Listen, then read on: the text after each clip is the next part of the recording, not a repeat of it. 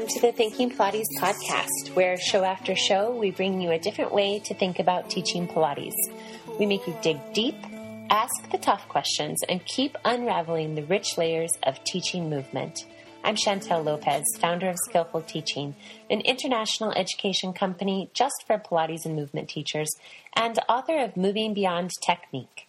I am so gratefully joined in this delightful and crazy endeavor by my sometimes co-host and podcast co-founder, master teacher and mentor, Deborah Colway, as well as the brilliant and funny consummate explorer of movement and people, James Crater. Welcome to episode 42. I am really pleased, as you will hear me say later on, to be talking with lead mentor for Skillful Teaching, Trinity Menti. Now, Trinity has been on the show before.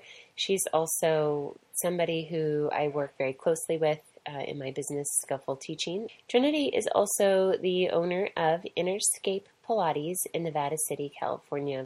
What's really thrilling about having Trinity on the show today is that we're going to be diving pretty deep into a topic that I'm sure we'll continue to talk about, that we've talked about some in the past. It's a topic and a conversation that's been going on for me within Skillful Teaching and with my colleagues for some time now. It's a conversation that is happening, I think, for every teacher out there at every stage of their work. And it is self-practice or homework, home practice, getting our students to be motivated and dedicated to a practice outside of the studio, or rather outside of our guidance directly. Trinity has embarked on a very cool project to develop a self-practice studio model. Now, she's done this through the master's program. We just launched our inaugural year, myself and my colleague Ann Bishop from Body Brain Connect, and Trinity was a part of our first class. Now, as a culmination for the course, which is a 4-month intensive, each teacher has to create a project. This was Trinity's project, and we're going to hear more about that. We're going to look at some of the specifics of that project and how it all facilitates self-practice for the student from the very first moment they walk into the studio. So without further ado, let's dive into this conversation with Trinity. It's also really cool because we've posted a question on Facebook, and you're going to hear some of the responses that we got, and I think it adds a lot of richness and a lot of depth to the conversation. So in any case, let's get started, and I hope you enjoy. Hi, everybody. Welcome to another Thinking Pilates podcast. This is Chantel Lopez, and I am really deeply pleased to be joined by one of my favorite people in the whole world, Trinity Menti. How you doing, darling? Good. Thank you for having me, Chantel. Yeah, of course.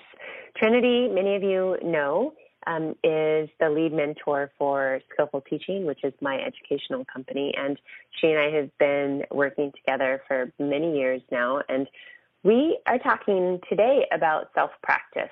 Sometimes we call it home practice. We call it homework. But we're talking about, we want to just start to, I think, bring this conversation more to the forefront and more into the public view in terms of our community, because in Skillful Teaching, through the mentoring program and through the master's program with Ann Bishop, and also it's been interesting, all of these parallel conversations going on over the last 12 months or so in a more poignant, conscious way about practice. And we have had this conversation, Deborah and I have had it. We had it recently with Wendy LeBlanc Arbuckle. James and I have had it in many forms around practice as practitioners. So myself as a teacher, what my practice looks like and the value of that and defining that and how that elevates us personally and professionally. What we are talking about today is getting our students to practice. And I wanted to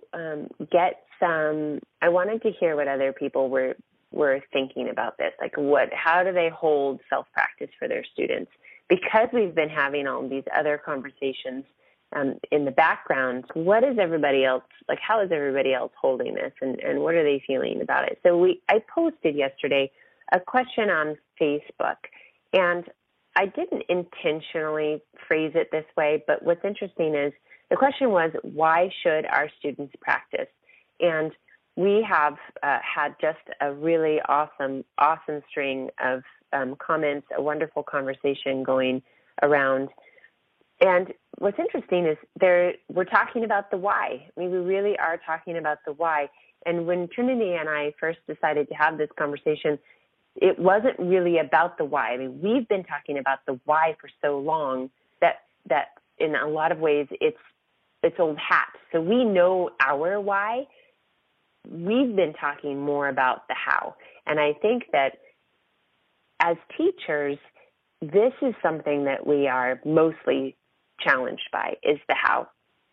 When you say, Trinity, how do we get our students to actually do homework? Yes, absolutely. We know it's there. It's an undercurrent, and we want that for our students, and we know what the why is and how it can affect change for them if they do participate in their own self-practice. But you can't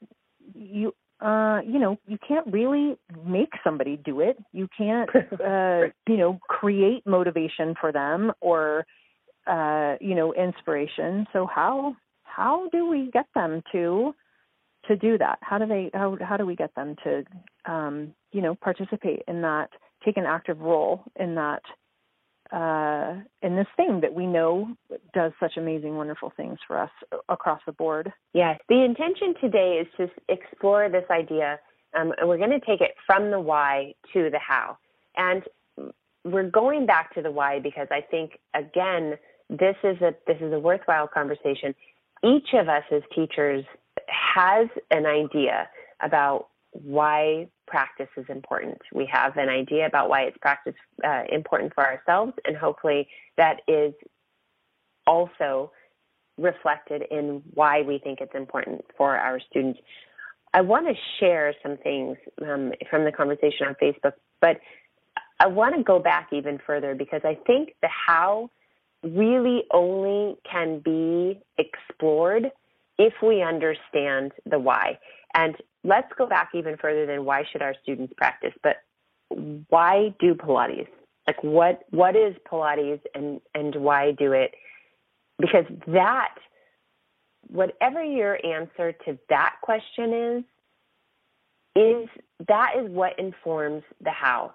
And I think that what happens and what I have seen happening for a lot of us is that, or most of us, is that the way that we practice, the way we've set up our business models, the way we structure our studios, the way we structure our teaching is indicative of some interesting thing that we've kind of morphed into, which is that the teacher takes on most of the responsibility. The student comes in for private sessions and maybe some classes, and we have gotten kind of stuck in this model without fully understanding if this model is actually in support of what we believe Pilates is and why we do Pilates, why it's important. So I think that there is kind of this unconscious misalignment for many of us around the why and the how, that our how we're doing it, how we're teaching, how we're trying to get people to do practice or to embrace practice is perhaps not entirely reflective of why we do Pilates and why we think it's important. So Trinity, so let's go back to one other thing quickly, which is, why am I talking to Trinity about this topic? And the reason is because not only has she been a part of the conversation in a really deep and rich way for many years with me, but also she has taken on the project of figuring out how to develop very explicitly autonomy and self-efficacy in her students, and not just through the delivery of a specialized homework or customizing the delivery via audio sessions or video support, but actually looking at how to create fundamentally a business model that reflects the priority of self-practice and autonomy for our students. So I'm really looking forward to getting your insight, Trinity, on all of this and how it started for you. But let's begin with the question, why do we do Pilates? Like, what is Pilates? And so, Trinity, maybe you can just dive in there and like, what's the root of all of this for you when we talk about self-practice and the value of that within the method? Well, to answer the question of what is Pilates, anybody who's practiced Pilates to a smaller or large extent, like whether you take classes or you've moved into being a teacher, whatever that looks like for you, however you're involved in Pilates, you have a sense of what Pilates is. You've looked at what Joe's original intentions were and how he created the program, how he created, why he created the program. So we have an idea of what Pilates is. It's a method of movement. It's kind of in line with other things, other conversations we've had recently, where it can be just kind of a canned answer, which is fine. Like, we know what it is. And I think that for those of us who are practitioners at whatever level, you get to that place where you're looking to what it is for you. So that it's mindful movement practice, but what is it to you? So I can tell you what Pilates is to me, and when I came across it, what that really meant to me and how it permeated into my life, and how I used it in the studio, how I used it out of the studio. So I think the what is up to each of us as individuals to discover what it is for us. What is it? I think it is. How do we interpret the work? And so I think what you're saying is totally true. We each have to discover what it is. Somebody tells us what it is, and then we go, oh yeah, it's a system of movement that focuses on whole body organization and health that's driven by, a healthy breath and a balance of flexibility and strength through the spine and the joints. Like, okay, so fine, maybe that's what we think it is in terms of the what. And then and it is that. Right, and it is that, and it could be, you could define it in lots of different ways, with lots of different language, I think, and still say, yeah, that's the gist of what Pilates is.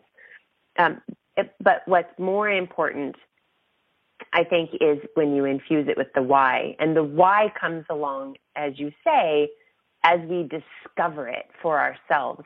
And this is interesting, just to frame it this way, like, as this question, are we discovering the work for ourselves?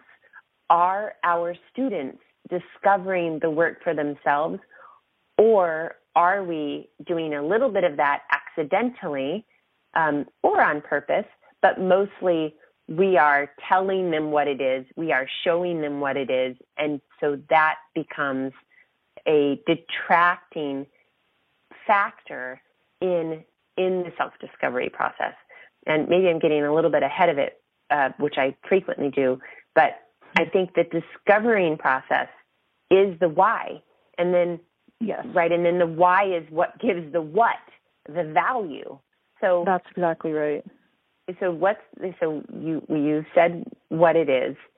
So why do you do it? Like, from this perspective, as somebody who is deeply invested in creating autonomy in their students, someone who is deeply invested in going back to the origins of, and I'll just keep saying this, our interpretation of the work and what Joseph wanted it to be.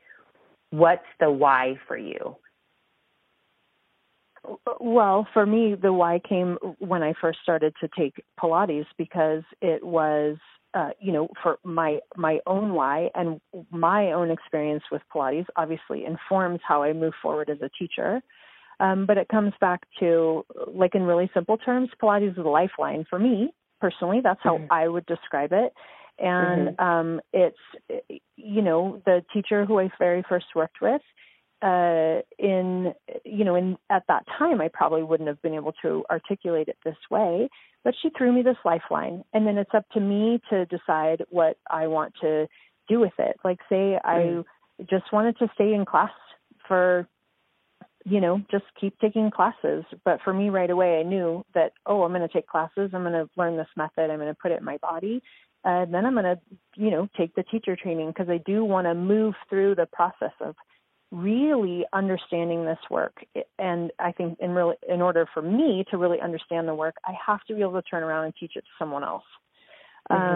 So my why is, here's this great method and system and way to explore, like you said, and, way to discover how I can use this. So not everybody is necessarily going to go take Pilates and then become a teacher, but for me, that is how I used it. So that's my why. And then I continue, that's still my why, continue to, a path to self-discovery by offering those tools and potentially that same lifeline to the people who come to work with me.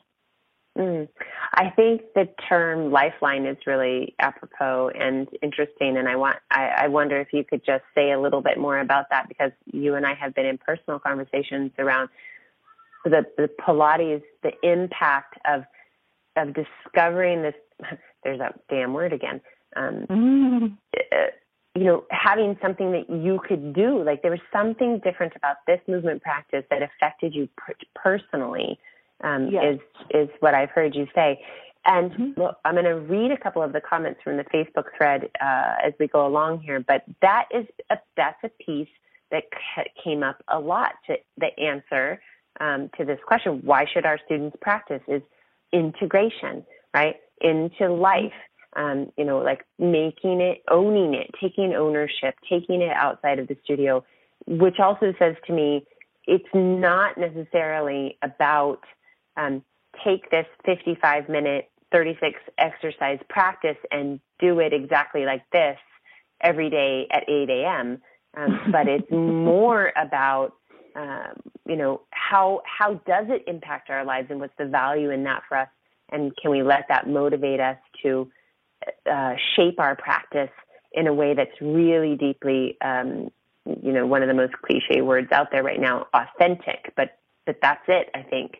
So can you say more about that? Like the lifeline part, not just from the teacher perspective, because I think that's obviously powerful and relevant and a huge driver, but there's something else there, right? That was motivating you.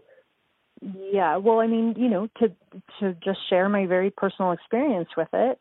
I went to a class and started, I did the intro package with, at that time, the only teacher who was in our county where I used to live. And right away just jumped into practice of 3 classes a week with her. And the ways that I found that it permeated through every aspect of my life were I just never would have imagined it would have happened that way. I had 3 small sons at home, and I had been really doing, staying at home and raising my kids, and what I've described as sort of being neck deep in that. And this practice came where I could leave my home and 3 times a week go to this class. So that in of itself was this 1 hour, 3 times a week where I could practice control, where I felt like, that time for a lot of moms and parents in general can feel out of control. And so I could just go and have this time where I could practice some control. And then I noticed right away that when I was home dealing with my children, that there was this, without even trying, I could give myself a moment to do more responding and less reacting. And so that was big to me, and which obviously doesn't really have anything to do with the exercises. Right. So it was like, here's this thing that I can tools or a method that I can use that's not even necessarily about building a stronger body. It is, I mean, it's absolutely about building a stronger body, but it's not just that. Right away, it just, like I said, it permeated into all aspects of my life. And, just breathing for an hour, just taking that time to be with your own self. So it really helped me to make the transition from being, from a huge portion of my focus, being my kids, to like bringing myself back into the mix again. So it honestly, it changed my life. And it continues to change my life. I'm just trying to think of a better analogy, but it really was just a lifeline for me. It was like I had the teacher who was throwing me this lifeline, but then I was also ready to take a hold of this and ready to use it in all sorts of ways. And what I found also about the practice itself was the things that were the absolute most challenging for me in the beginning, as far as just the movements, are the ones that are my absolute favorite. So now they're my absolute favorite. So it offered me this way to move through something that was really challenging and then really, really embrace it and have that sense of progress, which is, I want for my students, is that sense of progress. But they have to take that. They got to take it. They got to grab a hold of the lifeline and, figure out what that progress means for them. I can offer them all the tools in the world, but they have to take it. So that's my own personal experience with it. And I'm guessing that, or I'm not guessing, I know that it's different for everyone. Some people it's, a rehabilitation thing. Some people it's, achieving goals like running a marathon, or achieving goals like getting out of pain, or, those types of things. I know it's different for everyone, which I think is. Yeah.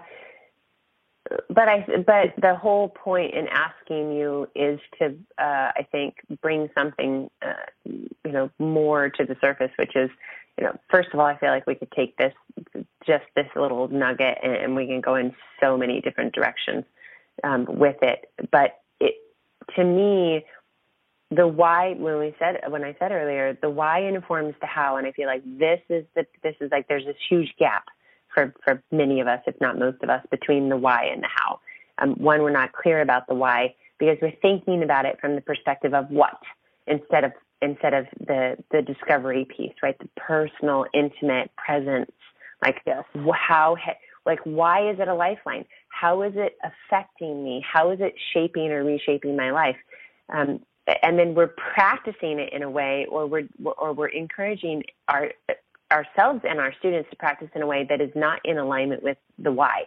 It might be in alignment with the what, but the what doesn't have any meaning. It's hollow without the why, is my perspective.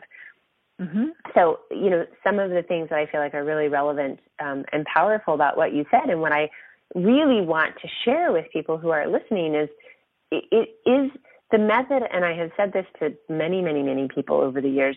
To me, Pilates is great. I love it, but it's just a vehicle. This is a thing. It's like meditation.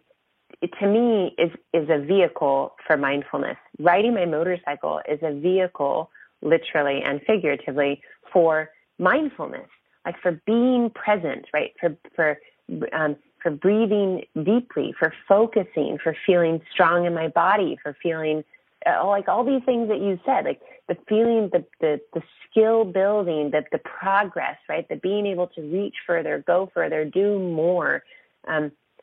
This is the why, right? We define the why for ourselves because, like, through the experience, like, how does our experience of ourselves as human beings in our day-to-day interactions shift and change because we've decided to get in this vehicle and, put some concerted effort into it.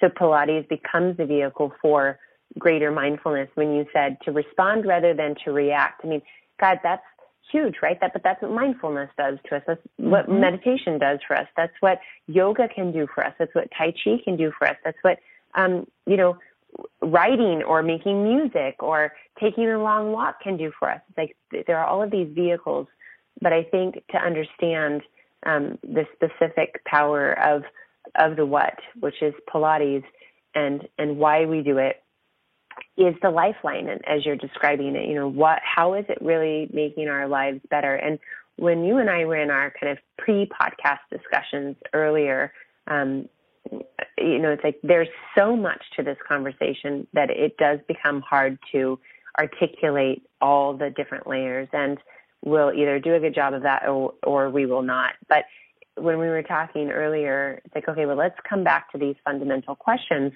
And in a text message to you yesterday, I was saying, here's where I'd like to start. And what is Pilates? Why do we practice? And for me, right now, in the moment, Pilates is freedom. It's like that. It's freedom from, a sedentary lifestyle. It's freedom from stress. It's freedom from an anxious mind. It's freedom from, a limited breath. It is this gaining and regaining and sustaining of vitality. And when I say that, I don't take that lightly. And I think it's not just my own personal experience that drives that definition, but it's also what I feel like is a reflection of, again, my interpretation of Joe's work. So if it's freedom, for me, so the question is, if this is true, why do I do it? What is it? This is the reason and this is why. Then I say, okay, if this is true, how am I teaching? How is my teaching? How is my facilitating? How is even how I define who I am in my role driven by my why and my what? So I think it's critical. I think we're talking about self-practice. We're talking about, ownership of the work for our students, but we need to understand these other things first. And so that's why I wanted to drive you back to that. I wanted to share something, maybe I'll dig up some nuggets, but one thing, of course, James was the first one to respond. He knew we were going to be having this conversation. He was anticipating the question on Facebook, and, it's not surprising that his answer is, right in alignment with what we've been talking about. But he says, I think it's not only important, but paramount. It's not about practicing exercise, quote unquote, but about practicing how to fit more movement into your life. The more clients take ownership of their exercises, the sooner they begin to seek movement within their life. I'm really looking forward to listening, he says, yada, yada. So, this idea of integration into one's life, that it's not just about performing the exercises or even doing the exercises, there's value in that. Let there be no mistake that, I'm not saying there is not great power and value in having a dedicated, kind of more traditionally organized practice where we go to the studio or we lie down on the mat and we do the exercises in the order. Of course, there's value, and we've had those conversations before. So I'm not saying that, but I do want to get us to the place where we can understand the how we are going about it now is, in my opinion, not successfully generating an ownership, right, for people. And I think, Trinity, that's likely to be at the heart of why you're currently doing what you're doing, but I'll let you speak to that directly in a moment. I wanted to share Wendy's comment. She said, yes, thank you all for continuing to build on this vital conversation. What if the question is, what is my practice and how is it growing me personally and professionally? As you're saying, it's very different to, quote unquote, train your body or a client as though it doesn't know what it means. On the other hand, it's transformational being in a conversation with your body's wisdom as it honors and deepens our connection with the rhythms of nature and with one another. Cooperation rather than competition. And I think that's cooperation within ourselves, right? And that, I think, is also reflective of what you were talking about earlier, Trinity. So again, if these things are true, at least for the people who have shared, this is why it's important. This is what Pilates is, about. Then how are we going to go about it?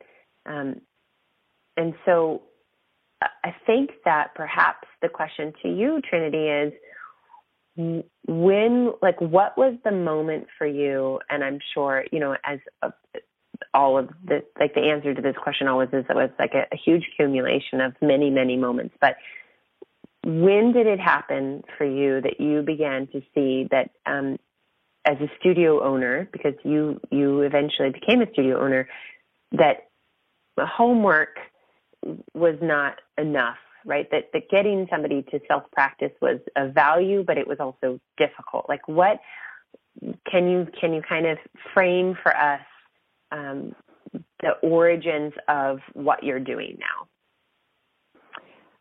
I think that it, if there were a moment, it would be during my when I opened my first studio and created a funnel, a program funnel, and a model for the studio. And actually, you and I were having a conversation, and I was asking you a question, maybe about pricing, and you said, "Well, it depends on how you want to teach." And in that moment, I didn't wholly understand. I thought, "Well, what's that have to do with pricing?" And so I created the model. I created the model how I had seen it, in any of the studios that I had worked in or had experience with.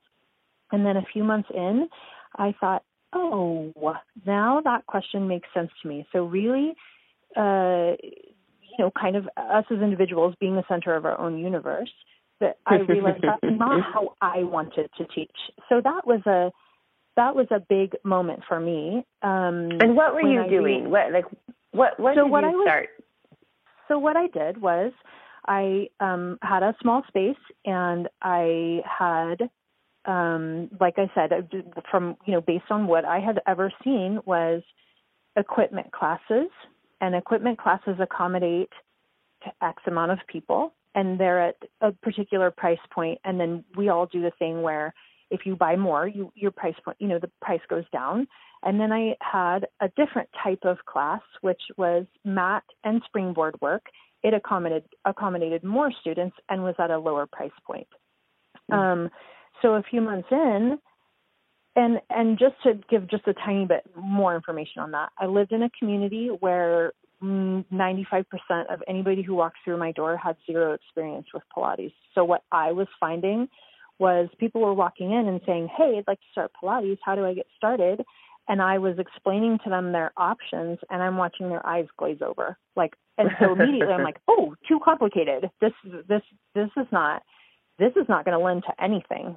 So less than 6 months in, I just reformatted it, restructured, and I changed it to one type of class, and I integrated mat, springboard, and all of my equipment together into one class, because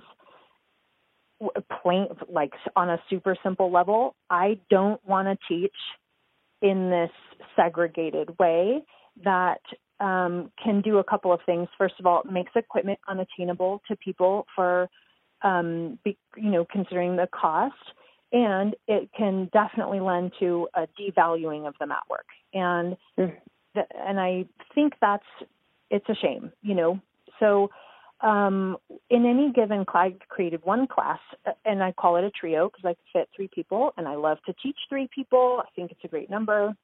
And I created a class that, depending on what I was teaching in any section of time and what the people needed who were walking through that door in any given moment, I had total freedom. There's that piece again. I had total freedom to pull out any of the tools I wanted to pull out to help them. And I wasn't limited by, I could really put this person on the equipment and support them better or help them find a deeper connection, but they're not paying for equipment.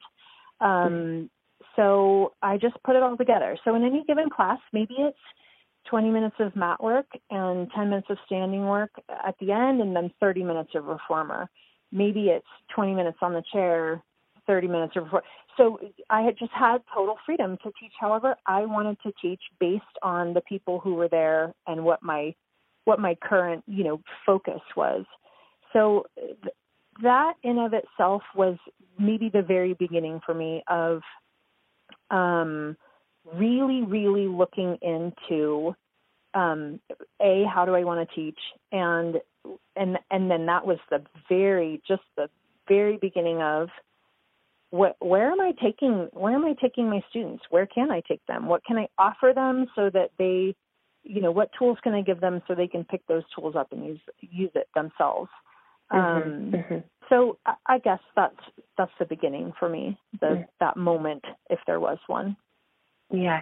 And then you began to explore the idea of creating self-practice more explicitly. And now you've, it's been several years and you've come to this place where you are actually creating a very clear model for a studio that is solely driven to create self-practice for students.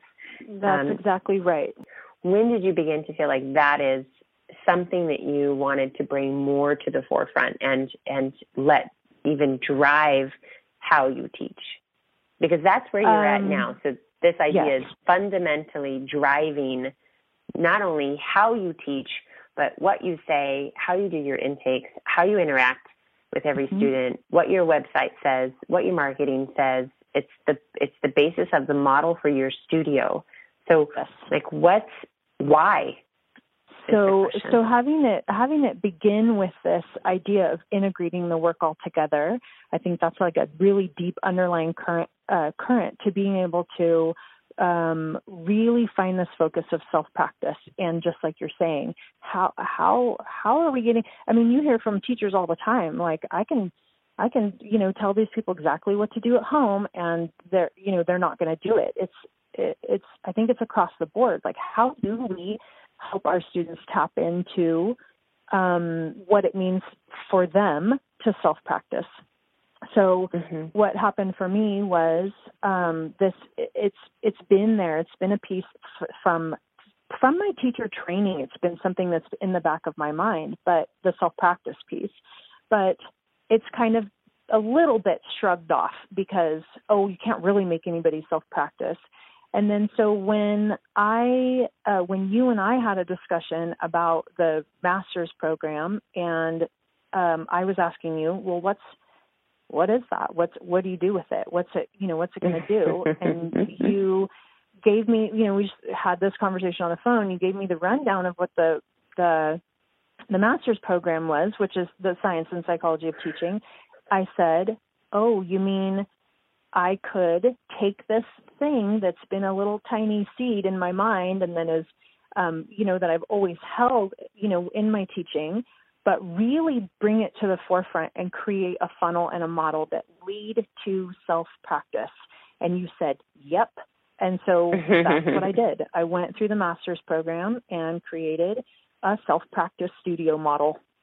And everything leads to that. The program funnel leads to it. My intake leads to it. The questions that I ask, the way that I teach, I've really just allowed it to be the focus, and not something that is just maybe a side note, or if you want to self-practice, you could do this, or, one of those things that we would like our students to self-practice, but they're just not, they're not going to, we can't make them. So that's what I did. I took that and created a model where everything leads you towards self-practice. And the way the model works is, so you have your program funnel. Someone comes in and they say, I want to take Pilates. How do I get started? And so you tell them how you get started, and then you tell them what their options are after that. The widest part of the funnel is self-practice, both in and out of the studio. So with this idea of integrating all of the work together, not separating the mat work from the equipment work, but offering those as an integrated within your class environment, is, maybe for a lot of people, it's like, well, how do we make it affordable? Well, how I plan on making it affordable is by offering people in-studio self-practice hours and letting them know that that's where I'm driving them. That's where me as a teacher, what I bring to the table, that's where I want them to go. So, and then, immediately lots of questions start popping up, I'm guessing, for people. How is that cost effective? How does that sustain your studio? What if a student never wants to self-practice? What if everybody starts to self-practice and it's not going to sustain your studio in that way? So I've basically addressed all of that in the creation of the model. So here we have a fundamental challenge, I think, in our work as movement teachers is getting students to consciously decide to take the work with them, to consciously begin to own it, so that there is autonomy and self-efficacy, these two words that we've been kind of throwing around. Obviously, a lot of that happens automatically. It happens organically. And we see our students reaping great rewards from just being in the studio once or twice a week, 2 or 3 times a week.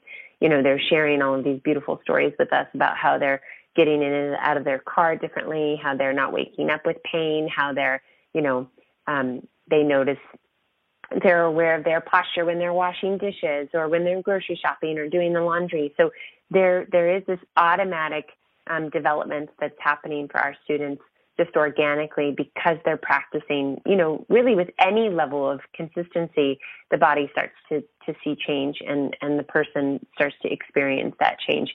And so that's amazing. And that's happening because we're, for the most part, we're all just doing good work. And so there's this, these layers of ripples that are automatic. But I think that there's a ceiling when we're not consciously deciding for ourselves how are we going to, in our skillfulness as teachers, manifest more ownership for our students. And there are lots of different ways and levels we can do that. And so what you're talking about is creating, something that's very, very, very specific, and also is like from the beginning, excuse me, as you said, in the first conversation to the end, it is what your drive. It's like that's your priority, is getting people to own the work and be able to practice on their own, whether it's in the studio or at home. And I just want to clarify that when we talk about the funnel, it's interesting because we talk about the smallest opening, like going from the bottom up, rather than like a regular funnel, which would come from the top down. So I think as students coming in at the bottom and filtering through, private sessions and group classes, but they keep moving from the bottom up, and then they flourish and open up to the top where there's this wide open space, literally and figuratively, where they're owning it and they're taking their practice into their life and into the world, and they are moving away from us, right? So developmentally, I think there's an interesting parallel, and this was talked about a little bit on the Facebook thread. It's like there is a dependence of the student on the teacher in the beginning for feedback, for insight, for teaching, right? For actually educating the body, the student, on how the movement can work, how it can look. So there's a really strong guiding relationship. And developmentally, we talk about it in the master's program about how, we use the conscious competence learning matrix. And Wendy brought this up and Regan brought this up. Regan Zubik is the owner of Village Pilates in the Chicago area. And then we've got this nice ongoing back and forth between me and Regan and Wendy here. But we're talking about, so developmentally, we're unconscious incompetent, right? Then we're conscious incompetent, and then conscious competence is a third stage, It's like where I'm aware that I'm doing this thing and I'm doing it on purpose, which is where many of our students, if not most of them, really end up living and getting stuck. And then as Pilates teachers, we're fostering that stuckness because we're fixated, and Wendy talks about it in the thread as being competence addicted, which I think is really funny and totally appropriate. But that is developmentally, it's like it's a top-down process. It's a learning. It's like, here are the exercises. Here's how you do them. Here's the organization of the body. Perhaps here's the order of the exercises. Do this, do this, do this, do this, right? Do this, do this, do this, do this. But we get stuck in that, and we get really rigid in that, and that's problematic.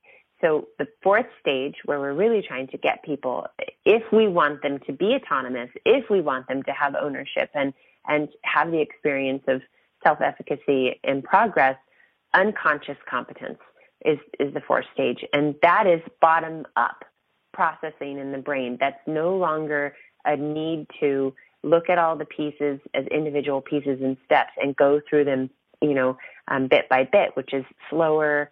It's more analytical. It also leaves more room for judgment, for hesitation, and it's more difficult to integrate when we're in the third phase of conscious competence, which is what Regan is talking about. That's very heavy. It's very sticky. It's very it's producing results, so that's awesome, and we're already down the chain in terms of development, which is awesome. But the fourth stage is it's the pot of gold under the rainbow. And in order to get our students there, where they can really, they know it, they own it, they don't have to think about it so much, it does take a stepping away from the analytical brain. So bottom-up processing, and we talk all about this in the master's program. And so it's been really interesting to see how this information and this work has influenced the program for self-practice in your model, Trinity. But bottom-up is intuitive, it's faster, it's more flowing, it's more organic, it's not analytical, it's more driven by, if we talk about it in terms of motor skill and the physical manifestation, it's interoceptive, it's implicit, and it's also, it fosters, coincidentally or not, the Pilates principles of flow and rhythm and precision and control and balance. But it organically, intuitively, without thinking about it, just as a felt sense experience of the work. So to me, this is interesting because it goes back to what is Pilates to us and why do we practice? Like, what's the value in it and where are we trying to get our students? And if Pilates means freedom, if it means ownership, if it means autonomy, if it means the ability for the student, which we all are, to independently at some point or in different ways in their skill, be able to own it, just really do it and flourish in it. It does mean that we have to move away from, we have to set our students up for and eventually move away from this top-down developmental early phase of teaching and learning, which is, as an example of what this really looks like in a teaching scenario. You have a student who's been practicing with you for 6 months, and you get them on the reformer, and you still tell them how to get on the reformer, how to align themselves on the carriage, how to place their feet on the foot bar, how to find neutral, how to take their first breath. You're still talking to them about how to push in and out. You're still talking about how to get their hands in the straps or feet in the straps. And we're giving them kind of a barrage of cues and a barrage of like, do this, do that. And we're really not leaving room for what the students' innate experiences. And this is, to me, the problem. And I'm not fond of saying that, like using that word, because I don't want to negatively frame it, but I really do see it as a problem if the truth is we're trying to get our students to this place that we've kind of defined and been talking about. with that, I want to share Regan's post, and then maybe I can do this coherently, some of the back and forth, and then we're going to come back around to Trinity. Regan says, makes me think of the learning matrix. I've been trying not to hold my clients and myself hostage at the conscious competence phase or earlier phases, but provide space and encouragement to experience and revel in the unconscious competence phase. Perhaps we have to reconsider how we define competence so we're not demanding an unrealistic standard. I also think the efficacy and ultimate fulfillment of my practice comes from stretches of unconscious competence, and then in parentheses, and reflective competence. So reflective competence is what some people put on as the fifth stage of competence, which means, or it's sometimes called, I think, super competence, where we actually are taking the work, and you talked about this earlier, Trinity, we're taking the work and we're now filtering it through our own experience, and we're teaching it to somebody else. So it's a questioning of kind of what's already become unconscious. And a continual return to the earlier phases through working with wise, open, curious, and inspiring teachers, their suggestions, and my own internal dialogue and light bulb moments. One coming from an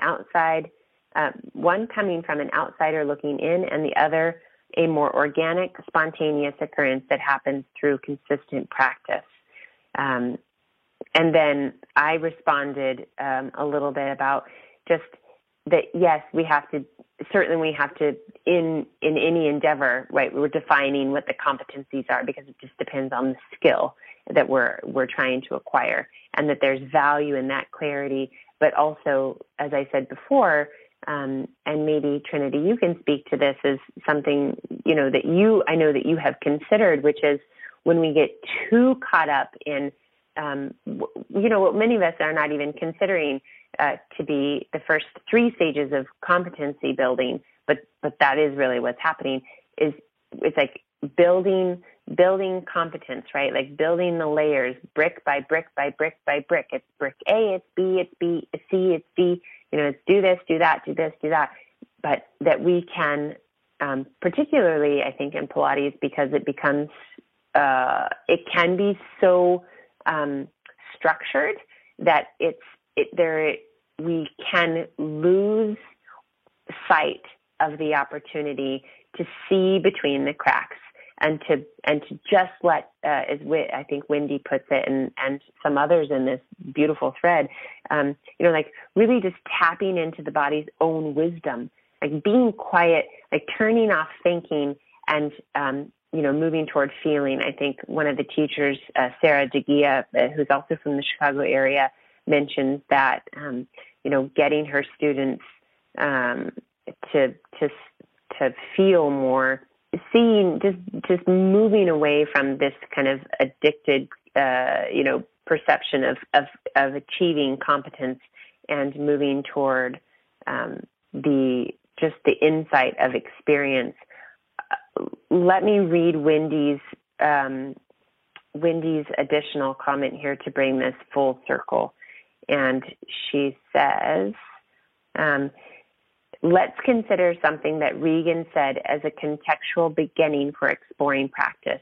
Quote, I've been trying not to hold my clients and myself hostage at the conscious competence phase, unquote, end quote.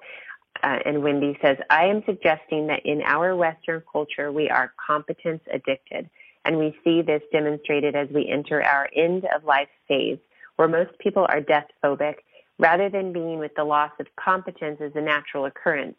So practice, as we are discussing it, is more than a physical exercise. It can open us up to life's unfolding and being with what we don't know that we don't know, a discovery and remembering of who we were as children, open and curious about life and our relationship to ourselves, one another, and our environment. This has been the greatest gift I've learned in listening to my body. Now my body teaches me movements that it needs, and Pilates has become a way of discovering what the movements are and how my body relates to them on a daily basis, rather than one way to do it. So I think, talking about the stages of competency, And to bring this back around to developmentally, we need structure in the beginning, and we need consistency. So we need structure and consistency, and we do that really well. And what I love about what you're doing, Trinity, is you're bringing these other ideas of motivation, of intrinsic motivation, of tapping into the lifeline. And that's why I wanted to talk so much about that in the beginning, because I think that we misunderstand why people are challenged by practicing and taking the work home. And somebody on the thread mentioned this, but it's like looking at what our beliefs are as people and what our values, our personal values are as people, because those are the things that are going to drive our intrinsic motivation. And what you've done in your model, Trinity, is you've taken these other components, these other really deeply critical components, and you have created something replicable. You've also created something that has structure. So developmentally, it feeds into what we need in the beginning, but it also deliberately fosters what Wendy and Regan are talking about, which is, slipping between the gaps and really honoring the moments. There are moments within a session. There are moments within a class. There are moments through our practice as we progress over time where we really need to let go of the conscious competence and invite the unconscious competence, like see what's there and recognize what our natural organic wisdom is. So, holy cow, that's like way too much of me talking. So sorry, everybody. So Trinity, within your model, like what do you feel like you are bringing to the table that's different, that addresses these other pieces that perhaps we have overlooked? Well, I guess I began by redoing my intake form. And what I actually did was I took a lot of stuff out of it and made it really, really simple. And I actually took the goals out of it. I took the intentions out of it, which were all something that were, based on the intake that I based mine on. They were all part of it. And then when I started to create this project, I stripped it down to bare bones. I just want to know, who you are, and what your other movement practices are and what you ask of your body on a daily basis. So, some of us are sitting at a desk, some of us are just super active, and everything in between. So I stripped my intake model down to something that was really, really simple, because I feel like that's a piece and this goes back to trying to let people know how they get started and describing this really complicated thing to them with a lot of different tiers and moving pieces, and their eyes are glazing over. So what I did was I created, from the intake, I'd stripped that down to something really basic, and then I created a separate assessment, if you will, that I use. So I don't hand it to the student to fill out. But I use it through part of the process, which is a 10-session package. And the 10-session package is designed specifically to get you directly to self-practice within the studio in 10 sessions. But during those 10 sessions, I am using goal-setting tools and understanding goals. So this all relates to what the person asks of their body on a daily basis. And so it's goal setting, and then I'm using techniques, and this is all, use the master's program to really create this. So these are all pieces of the master's program that I use to address these things specifically. So then motivational interviewing technique, like what really motivates people. And actually in the past, I used to think that pain was a big motivator, and I'm learning now that it's not such a big motivator, because there's something that's deeper to that. There's something that's more at the heart of the matter. So if you're in pain, you're super grumpy and it's awful, right? Like we hate being in pain. But there's something in your life, some way that you offer yourself to the world that is inhibited because you're in pain. So there's the motivator. There's the true motivator, and the what you could talk to your students about that can mean something to them. It's not a self-practice is my overall goal, but I don't have the same attachments to what their personal experiences are that they do, or I don't know what they are. I have to help them. I got to ask the right questions so that they can let me know what the deepest motivators are for them. So, and I'm also using, moving assessment. I want to see how the body moves, how people are organizing around movement. So just created this assessment for myself to use to really get a sense of where is this person? What's important to them? How is this gonna move, permeate into their daily lives and their experience? How are they going to self-practice? What can that potentially look like for them?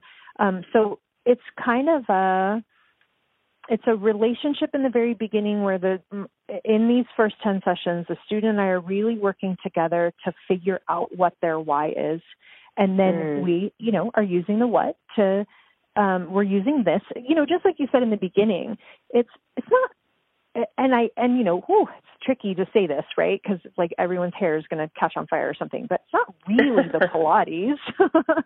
I'm by no means a Pilates purist, whatever that may be. I'm a, like you said, it's the freedom. It's what's your why? So why are we waiting? Why are we, just like Regan said, why are we holding them hostage at this certain stage? Why is it an afterthought? Well, I think for me, it's not an afterthought. It is what's important to me as a teacher, and I want to move my students to that immediately. But I have to figure out what the why is for them and what that can potentially look like for them, so that I can teach them the exercises, but really get a sense of what language I can use and how I can change my language so it means something to them, instead of, however you're going to cue the 100 or feet and straps or, any of those things. And then just like you were speaking earlier about, you get someone ready to move and you've given them like 17 cues before they've even started moving. And I think all of those things lend to that hostage situation that we end up in. Totally. And then we wonder, it does, absolutely. And there are a couple things I want to come back around to. Okay. But I think that this is ultimately the problem, is that we are holding our students hostage to this conscious competence level where we are over cueing and we're overly setting up, and we put, maybe on purpose or not, so much weight on the way it should look and the way it's done, and get all the pieces right. Do this with your pelvis, do this with your shoulder girdle, do this with your breath. And then see if you can make it easier and flow with it. It's well, holy hell, you haven't actually taught me how to do that. You've taught me how to, conform to the exercise, and now I can perform the exercise really, really well. And so it's we're good at mimicking the vehicle, but what's the heart? What's the soul? What's the essence? Because the heart and soul and essence that is mine, Chantil's, I can't project that on, to be of value to my student. I can only say, here's the work, and then provide opportunities for the student to discover for themselves what the value is for them. And I think so many of the people on the thread are talking about this. And the problem is that we're not teaching them or giving them an opportunity to discover implicitly or explicitly what the value is for them, what's the intrinsic motivator, like you said, which I think is so right on, that many of us believe that pain is a motivator. And on the surface, yes, pain is motivating. It's we want to get out of pain, but what's more at the heart of it? It's not just that we're in pain. It's that when I'm in pain, I miss out on being with my children. When I'm in pain, I can't do the things that I love that make me, like, fill me up. I can't write. I can't dance. I can't, swim. I can't, like, do all of these things. And this, why I wanted to talk to you today about this, you specifically, is because I think that one of the things that you've done is not only you've done it's excruciating and hard work. So let's just put that out there for anybody who hasn't actually developed. It's a layers, 3 layers, is developing curriculum and a formula, essentially, or a plan for the teacher. But also within that, looking at how you're going to interact with the student and where you're going to take them. But then it's a studio model too. So it is excruciating work. But what's lovely about that, so there's the work of organizing the content, the what, right, the material, and how you're going to do it, and what makes sense organically. But it's what makes sense according to getting people to unconscious competence, right? The 4th stage, the space between where it's like oozy and juicy and wonderful, and it's feeling, not thinking. What I think you have done, what you're doing, is that you are bridging this gap between the what and why and the how. And you are, like, it's so brilliant what you said, like, why wait? Why are we waiting so long to say to our students, this is on you. This is on you. This is, this is your life. This is your responsibility. And of course, that's not how we're delivering it. What we do is we set a tone. And you said this too with our language, right? We invite them from the very first moment. We say, here's what I want you to do very clearly, just like this. You do it, you do it, you do it. And then you say, and now I want to invite you to describe to me what that experience is like. And people are ready for that. It's true at different times. Some people cannot go there in the beginning. But if we don't hold the intent purposefully from the beginning, that what we're trying to do is give our students the power to be able to sense and feel and recognize their own wisdom, then we're waiting too long. If we don't do it from the very first interaction, in my opinion, we're waiting too long. And so back to finish a sentence I think I didn't finish before, which is what I love about what you're doing is you're taking these pieces that are so critical and you are enfolding them into your business model. So you're talking about on your intake, looking at, like, what does your life require of you? Like, not necessarily putting it in terms of, like, what are your goals, because we've had this really fun and interesting discussion. It's like most people they come in and they say, oh, my goal is to, like, strengthen my core and become more flexible. Like, right, that's the canned answer. That's the answer we get from 75% of our clientele. It's like, well, what's that even mean to you?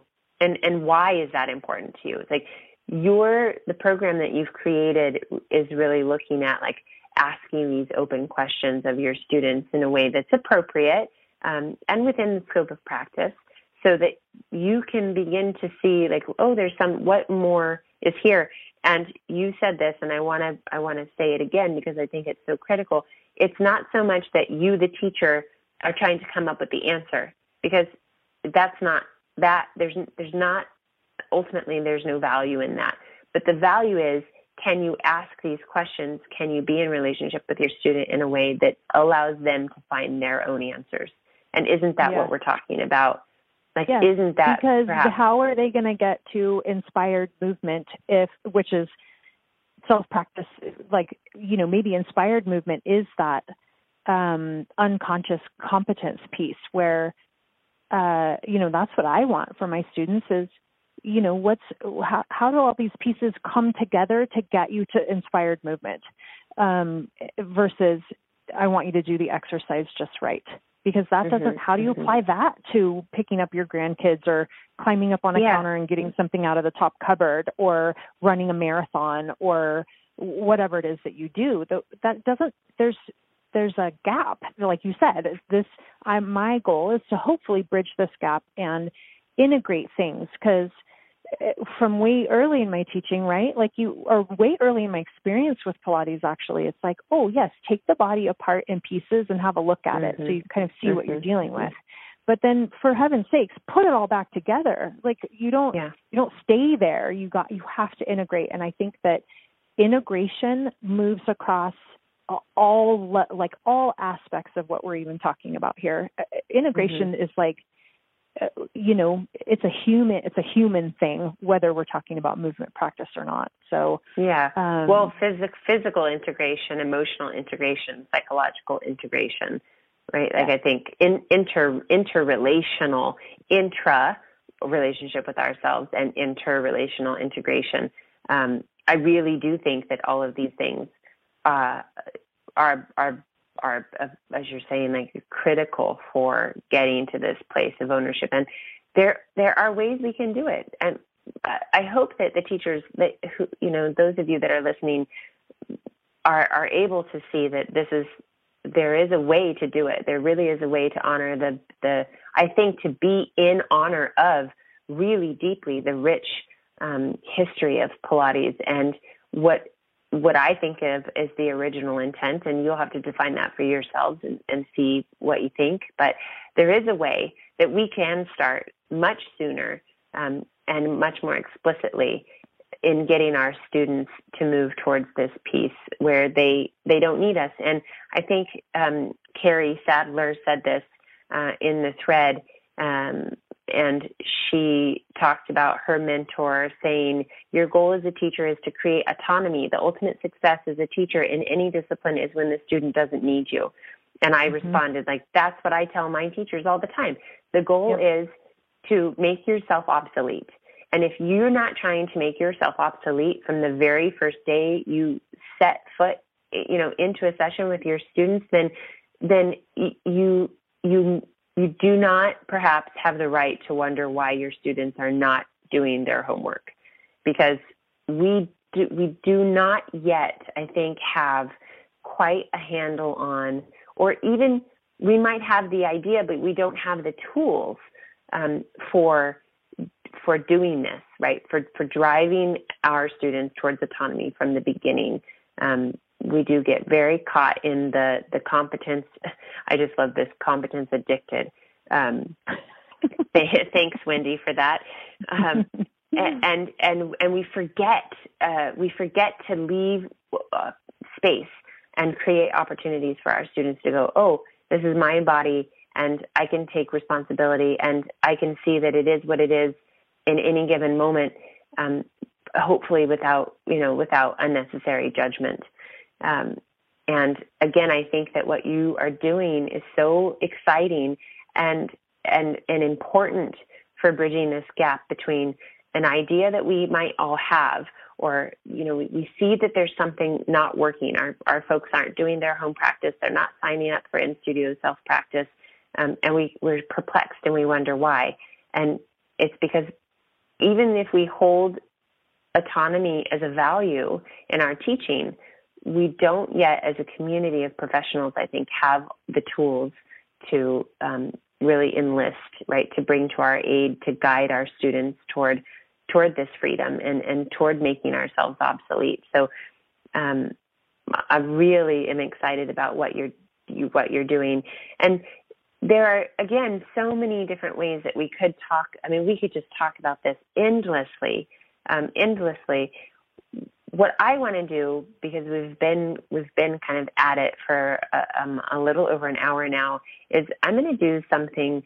I'm going to just post for a moment. We're going to see if this works on the Facebook thread, and see if anybody wants to jump into this conversation with us for the last few minutes. So I'm gonna put our recording on hold for just a second and see what we can come up with here. The other thing I was thinking about before our call is that the choose your own adventure piece. Mm-hmm. Because I keep myself in a class. There's not flexibility with that.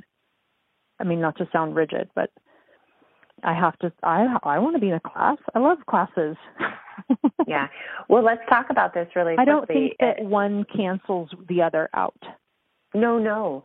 Let's just dive into this. One of the comments to the question I posted yesterday on the Thinking Pilates podcast page came from, I'm not sure who she is, but the studio is the Core Works. And she's talking about like how yes, it's awesome, right? Self-practice, that's what we want. But the people come for classes. They need the accountability. She doesn't use that word, but I'm reading between the lines, and I know from my own experience, the community, the camaraderie, that it is something that really motivates us to show up when we're showing up kind of in community with others. And I think you're right, Trinity. One does not negate the other. One can foster the other, but we also have to be, again, it goes back to like, you have to be clear about where are you getting people. It doesn't have to only be self-practice, because for heaven's sakes, it's not, it's like we can't just be left to our own devices all the time. We have to keep coming back. And many people talked about that in the thread. Wendy talked about it. Regan talked about it. Coming back to the beginning, and you orbit around, and I think Wendy said this beautifully, you orbit around and you have a new perspective, right, on the beginning work, and you orbit around and you have a new perspective and you have a deeper understanding, and it shifts and it grows. Of course, it's a value. You just said how important it is for you. Like, you've got to have a class, no question, right? Like, that's bottom line. You've got to have that. But that doesn't mean, so it takes me to this other place of, okay, we need to redefine practice, right? Because I think and this is a conversation that comes up deeply in the 28-day course again and again and again, because it's foundationally based on establishing or reestablishing self-practice. What is practice? It's, I think we become pretty rigid in what we expect of ourselves from a practice. And many of you who know me and have worked with me know that my self-practice is spontaneous, it's sporadic, it's often short, it's sometimes long and intense. It often includes a child or two. It includes, standing in front of the television while my family watches a movie. It includes drinking coffee and being in my pajamas. It's like, so practice for me is the showing up. And if I'm showing up, again and again and again, I'm on it. Like, I feel good. But I think that as teachers, and especially as students, because our students don't have the same experience as we do, level-wise, like just time-wise, over time, I mean, they have a preconception about that practice is supposed to be, I have a dedicated place and time, and it's supposed to look exactly like this. And then when we fail to create that, we don't practice. So well, is what that do you hear definition from of practice? I'm sorry. No, it's okay. Go ahead. What do you hear from your students when they say, if you were to potentially ask them why they're not self-practicing? One of the main things I hear is, I'm afraid I'm not going to do it right. Yeah, and right. The piece of, if it's not some kick-ass sweat, maybe shed a tear, then it wasn't really self-practice. And I think that what we're doing is we're making an unconscious agreement with ourselves that the universe is an either or universe. And I really think that does us a disservice as students and as teachers, and maybe just as people, because we don't live in this either or universe. We live in an and universe. There are this is happening and that's happening and this other thing is happening. And it's, we make these agreements like, if this is right, then that must be wrong. And and it tends to go in extremes, right? Like if this is right, then, or if this is wrong, then I'm going to wing off into this opposite extreme. And it doesn't serve us. It basically, we're holding our own selves hostage in that when we make that, when we make that agreement. And I think it can easily be an unconscious agreement that we've made with ourselves that this is what's happening. So when you're speaking to, the teacher from the Core Works who was saying, my students want to be in class. Heck yeah, I want to be in class. I go to class every week diligently with a local teacher here where I live. And so that's a piece that I've absolutely addressed in my studio model and in my program funnel, is that you do get to choose your own adventure. It's not that I don't want to put anybody I don't want to put anybody into a pigeonhole or a tight space, or it has to look just like this. Like that's working against where I'm trying to get them, which is this autonomy and self-efficacy and ownership of the work. So, say someone wants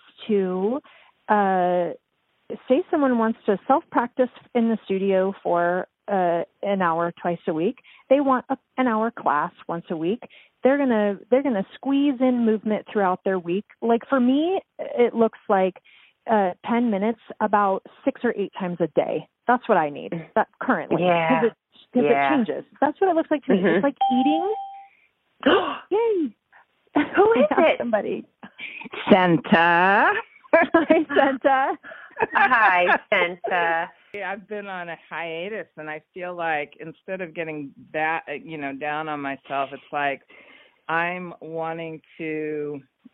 It's like flesh out the programming, like in my body, mind, just kind of get back to a zero place, and also wanting to do something that is not potentially injurious to me, that really works intrinsically with the biointelligence and even developmental kinds of moves, and really subtle working from the inside out, and it's kind of where I started in the 70s with movement exploration. It was really about mind-body connection, and I felt like the body held a truth and my mind could screw me up. And so just going back to more formless, something a little more formless. Yeah, it makes me think. I wanted to come back around just as we wrap up here to to a comment from Anna Hartman that is just what you're describing as your process, Senta. She says she's got this quote from Roland Becker, and it's the quote is, "Only the tissues know." And there have been lots of pieces and people who have kind of aimed their comments in this direction, bio intelligence and the body's wisdom. And I think that it is, and Anna talks more about this in her post about, the ability to feel and getting stuck in thinking, and the stuck in thinking prevents us often from feeling. And I feel like this is a beautiful reflection of what we've been talking about for the last hour and a half, Trinity, but also what you're sharing is your personal experience, Senta, of the process that we go through. What's also very interesting to me is it reflects a conversation that Deborah and I had not too long ago about the comparing mind, and how we get very much in this, like, this is better for me, or this is the best thing, so I'm going to do that, or this is the thing I should do. So this is very analytical, very processing way of approaching what the body needs. And I think, the conversation from the outside in kind of thing. Yeah, right. And all of the influences, right? The outside is so very many components, but that there, this value, and to go back to kind of bring it all together, the value of understanding what Pilates is to us, and we can peel that back and we can say, what is movement to us? Like, why move? Why take care of the body? Like, there are all of these, I think, powerful questions we can ask ourselves as teachers, but we can also prompt our students to ask of themselves, that will get them closer to trusting their own experience, and to being aware of their own experience. And Sarah DeGia, I think, it's hard at this point to track all the wonderful comments, but she or someone said, teaching the student how to listen, that's so powerful, and how it's like at the end of the day, this is the missing piece, I think, for us as teachers is, again, that we don't necessarily have the tools, or we don't know how to implement these different ways of driving our students toward self-discovery, because we can get very rigid and stuck in like the Pilates method.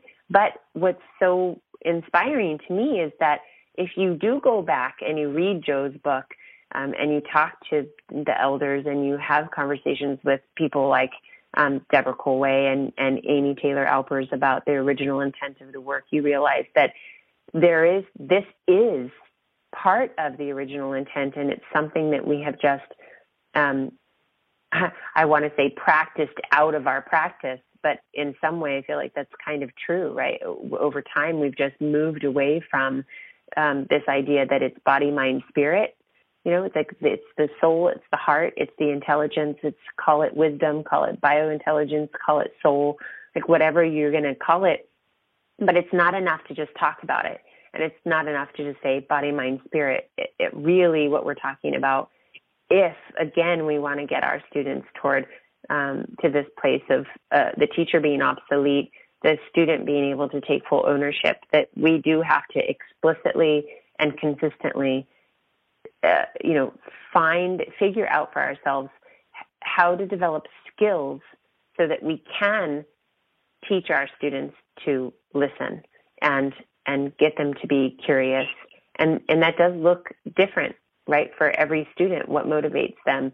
So it's not about necessarily being the best kind of cheerleader or coach you can be, but about, I think, and Trinity mentioned this before, being able to ask the right questions of our students so the student can begin to ask the questions of themselves. But I just thought that was beautiful. I wanted to give credit to Anna, too, because this is Anna Hartman we're talking about, of Rev I don't know. movement. Yeah, she's been on the podcast. She's a dear friend of mine. She's a Pilates teacher and athletic trainer. Movement Rev is her business, and she's out of Arizona and California, I think, concurrently. In any case, I had mentioned that somebody on the thread was talking about the difference between feeling and thinking, and that was Anna. And then this quote, "Only the tissue knows." I just think this is a really beautiful way to kind of bring it all full circle. So this is not the end of this conversation. I think, given the response on Facebook, it's just the beginning. And I'm going to be posing some follow-up questions to our community. What we would like to invite you to do is to reach out to us. And you can connect with us on Facebook, Thinking Pilates Podcast.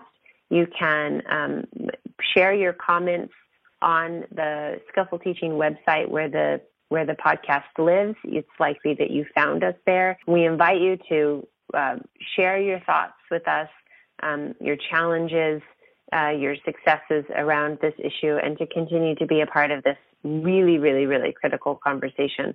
So, Trinity, thank you for spending so much time with me in conversation around this morning. It was really awesome. It's been great to talk about this. It's been such a big project, and it's nice to just have the conversations about it. It helps me to continue to see it more and more clearly. Yeah, it's awesome. And thanks to everybody who commented online on Facebook and gave us the permission to share their thoughts with a larger audience. Looking forward to continuing the dialogue, both on Facebook, on the blog post where you likely found this podcast. And if you're not on the blog and you have grabbed it via iTunes, don't hesitate to go to skillfulteaching.com and click on the podcast and blog, and you'll find the link to this episode, which is episode 42. And there's a place at the bottom of the page where you can comment. So this is another way to engage with us and to stay a part of the conversation. We're going to keep our pro tips and hero super, super short and sweet. I'd like to share a resource with you for my hero for this episode, which is Twyla Tharp, modern dance icon, and her book, The Creative Habit, learn it and use it for life. Now, it's likely that I have used this as a hero before. We've been talking about it for a couple of years now. It was introduced to me through a teacher who's in our mentoring program, and it's just beautiful. It's super soulful and artful, and looks at the art really, and the habit of, or really the ritual of creating a practice around the things that you endeavor to be as good at as you can possibly be. And I feel like it takes both the micro and the macro view in terms of practice and creating time and space and a framework that's really rich and linked kind of to like your creative center, which I think so many of us as teachers, that's important to us. And so I'd like to recommend this book. It's super awesome. Like all the books that I fall in love with, I've got almost every other page dog-eared and pieces underlined, and I've taken some of the exercises and incorporated them into my workshops and my online education. So a lot of really juicy stuff in here. You'll find a link to the book in the show notes, so check that out. Our pro tip for the episode, something that Trinity and I work with on a regular basis with the teachers who are both in the mentoring program, but also who are involved in the 28-day Fulfilled and Successful Pilates Teacher online course. And we've got one coming up in August, starts August 27th. You can learn more about that in the show notes or at skillfulteaching.com. But the foundation of that course, and really the foundation of the mentoring program, is helping teachers establish a powerful and realistic self-practice so that we are always connected to our own experience and questioning from that place. And one of the tools that we use is research-driven, and the language that we use is, we call it an anchor. And essentially, this is a way that you can create a more steadfast practice, but it's also something, a tool that you can share with your students. And essentially, all an anchor is when you are trying to establish a new habit, is that you anchor the new habit into something that you already do on a regular basis. So good examples would be taking the dog for a walk, waking up, making coffee, brushing your teeth, trying to think of other things that you might do every single day, attaching it to something specific in your morning routine or your afternoon or evening routine works really well. Over time, it just becomes a part of what you do because you anchor it into something that is already there. And this just really takes the pressure off. It makes it easy. It leaves out the questioning of figuring out when and how and where. You just choose something that's super, super consistent in your life, and you anchor the new habit into that or onto it. So for your students, this is something that you can talk to them about and share with them if you're wanting them to, incorporate a stretch or roll their feet or do an exercise daily. They can anchor it into something that they already do, keeping it simple, keeping the time really small. So starting small is also important, but really the crux of this is the anchor. So I encourage you to play with it for yourself and see what your experience is and see how it works for you. With anything like this, it's likely to take a little fixing and fussing. And so, just hang with it and adjust if you need to. The other tip I would give you is to not try to anchor into too much. So if you want to give your students several exercises to do, and you're talking about the anchor, it can be really difficult to squeeze in too much on top of something they already do, because you have to realize, and I'm sure what you'll experience is that you already have a flow that you're in with these habits.